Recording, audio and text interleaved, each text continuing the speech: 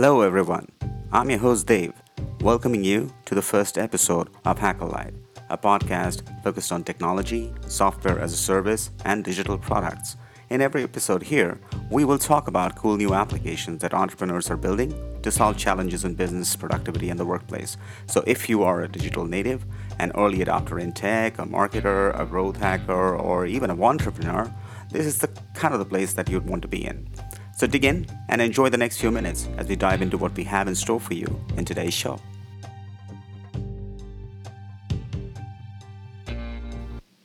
Well, today I'm going to talk to you about a tool which I stumbled across while researching for the show.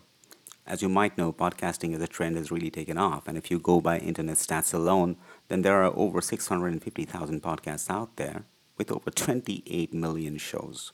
That's an astonishing growth over the last 5 years. So clearly, this form of content is working for those who can create and market it successfully. But there are more barriers of entry to podcasting than, let's say, starting a blog. I mean, you need to have some sort of a tech stack, the mics, the recording software, the editing skills, some hosting solution, not to mention great content and a voice which can engage audiences. And then you need to think about distribution and last but not least, marketing. On Apple's podcast app, there are over 550,000 podcasts. So just uploading your show there might not get the kind of traction that you're hoping for from day one. Again, Spotify and SoundCloud are also great platforms, but you'll need to find a way to market your content, especially when you're a newbie. It is in solving for this requirement that today's tool really fits in. Created by Radio Public, it is an easy to create landing page or website which can host all your podcasts easily. So while Radio Public came to the limelight by curating shows from popular networks like Gimlet, Radiotopia, and BBC, they have now expanded their suite of services to give podcasters some more marketing muscle. And one of these tools is Podsights. Yeah, you heard it right, a website for all your podcasting needs. Now making a website, any website, is an absolute pain, even with templates. And with the volume of work required to produce a podcast, managing a website on top of that can be pretty daunting. Show producers need web display solutions that take minimal time so that they can concentrate on content creation and production. And that's where Podsights fit in. So what are its core features? Well, it is designed with custom features like organizing sessions and limited run series. It automatically updates when you publish new episodes, and this is such a big deal when you do not have to grab an embed code and then open another site and then do the posting. It can highlight a trailer and starter episodes. It works with any podcast hosting provider like SoundCloud, Anchor, or Libsyn. It continues playing audio as listeners browse your site, and it can easily show people how they can continue listening to your show. And last but not least, I checked out the UX and design, and it's really simple but pretty engaging.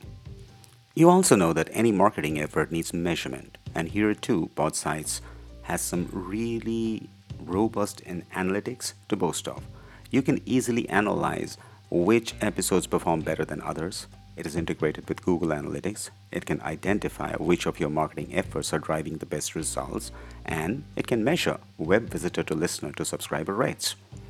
But what I most like about this tool is its monetization feature. True, majority of podcasts will fail to monetize, but the few that have the capability might benefit from Podsights' ability to create paid format listens. So how does this happen? Well, you can get paid every time your podcast is heard. To cover the costs of guaranteed paid listens to podcasters, Radio Public places interstitial pre- and post-roll audio ads that bookend eligible paid listens episodes on Radio Public. You can also earn money directly from your fans with tipping. Think of it like Patreon, with lesser amount of money and time spent in site management. Fans can tip you for any amount up to $100 right in the Radio Public app, and it goes directly into your bank account. How cool is that? It's frictionless, easy, and simple. You can also promote merchandise and live events. And given Radio Public's, extended audience base, that's a pretty sweet deal to get your product right in front of so many people who are searching for podcasts all the time.